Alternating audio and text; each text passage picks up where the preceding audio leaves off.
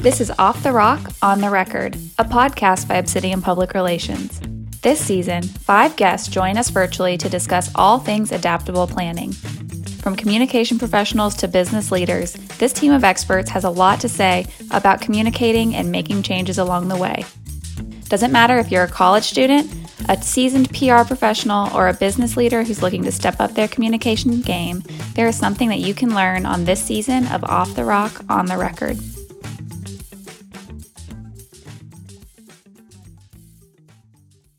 Thanks for joining us for this virtual season of Off the Rock, On the Record. In today's episode, I'm joined by Gracie Lee, and I'll let her introduce herself. Hey there, my name's Gracie Lee. I am an account executive here at Obsidian. I started back in 2016 as an intern and have worked my way up to account executive. And Gracie is joining us today because she works with a number of our restaurant and entertainment clients, as well as a few others. And in her line of work, she has to be especially adaptive and able to plan and make adjustments to her plan really at the spur of the moment, because these businesses are changing and evolving. And in a world where you're doing a lot of events and offering products and services to clients, you've got to be willing to roll with the punches. So really what we're talking about today is, as a business or as somebody that does communication, when the company that you're working with expands their line of business, adds services to that mix, introduces a seasonal product, it really can feel out of place, or it can feel incongruous, I guess would be the word, to your clients. And so clear and measured communication is really important to draw connections between these items so that they can really find success for your business. So Gracie, when you're working with a client and they're launching something new, either extending the current services or bringing in a new line of business, do you find that people are reluctant to try something new? And how do you help kind of break that reluctance and bring something to the market? I think people are naturally just a little reluctant to change. That's just how we are as a society. And so I think first it's important to understand that a new product launch takes time and careful planning. So rushing to market without having your ducks in a row is a recipe for disaster. Typically, a consumer is going to purchase a product or a service because they have a need that's unmet.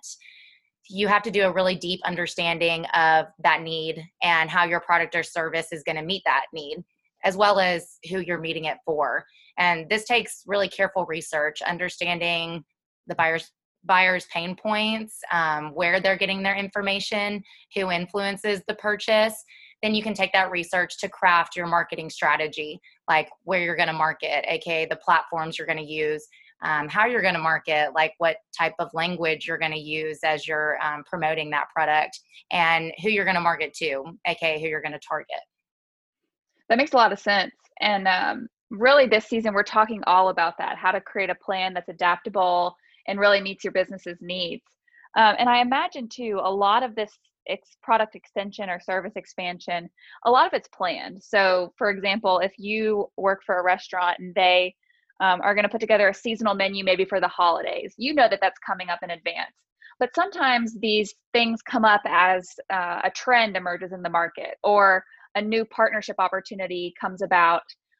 So when these things are not planned out kind of in the long term, how can you use communication to make a new offering feel like part of an existing strategy? I think it's about finding those authentic ways to market your offering to your target audience, building that trust with them. And your approach is going to differ for different industries. For a lot of my restaurant clients, like you said, like when Babalu launches a new cocktail or Stacks launches a new pancake flavor, we do this by diving into influencer marketing. We talked about this in previous seasons of the podcast, but influencers hold a lot of sway over their followers. Their audience respects them, trusts their ideas and their opinions. So when you're launching a new product, incorporating influencers into your marketing strategy can really give your product that boost it needs to get off the ground. And, maybe influencer marketing isn't necessarily the right move for your particular industry, but you got to do that necessary research to find out what is the right move for you. Maybe it's e-blast or a strong social media campaign, or maybe it's a combination of the three of these. So, no matter the avenue you're using, your message and your brand voice has to be consistent across all platforms. That makes a lot of sense. So even if it's something that seems out of the ordinary, if you're talking about it like you talk about all of your traditional products and services, it feels a lot more organic and it feels Right. like it fits. Mm-hmm. That makes sense. Exactly. So sometimes when you add new things, products or services, they're part of a seasonal offering. So it's something that's related to a specific time of year, like a lawn service, or sometimes it's something like a cocktail where one of the signature ingredients is in season at that time. And I think people traditionally understand that with those seasonal products, there's an urgency to that. So they need to come in and try to get it before it's gone. It reminds me a lot of my mom with the peppermint milkshake at Chick-fil-A. Like she knows she's got to get it 3 times before they take it off the menu. But when you're adding something that's permanent to the mix, so maybe you're expanding your menu and adding new appetizers, or you're going to add a specific, spa service to your list of offerings at your salon. How do you encourage customers to try something new with urgency when they realize it's going to be something that's going to be available to them in the long term? If you really understand your target audience, then you already know what will get their attention. And I think teasers are a really great way to grasp that attention. If you leak just enough information before the launch, you can generate tremendous buzz because it's going to cause your audience to want to talk about it with their friends and search around for more information. I think Apple does a really great job of this whenever they're launching a new phone. Instead of passively releasing products as they're developed, Apple keeps their secrets hidden before the big reveal. And, they build that excitement and that hype and generate that word of mouth needed to fuel their customers' desire for the next iPhone. So I think, teasing those elements and making it exciting for the customers. Well, and I think that that makes perfect sense. And I think that the ultimate goal is even for those seasonal items, people try them and want to come back and get them again. But a teaser, I think that's a great thing to do, to let people try something and get that experience so that they want to come back and try it again. Something with kind of a low risk to entry. That sounds like Mhm. a great strategy. And going back to influencer marketing, you can, invite those influencers in before the launch so that they're teasing it to their followers so that their followers want to come in.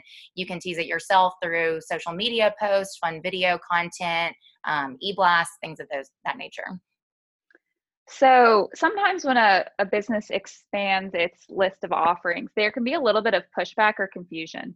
I'm really thinking like if it looks like you're adding new things to the menu because you're going to totally change your direction, sometimes consumers can be a little bit hesitant.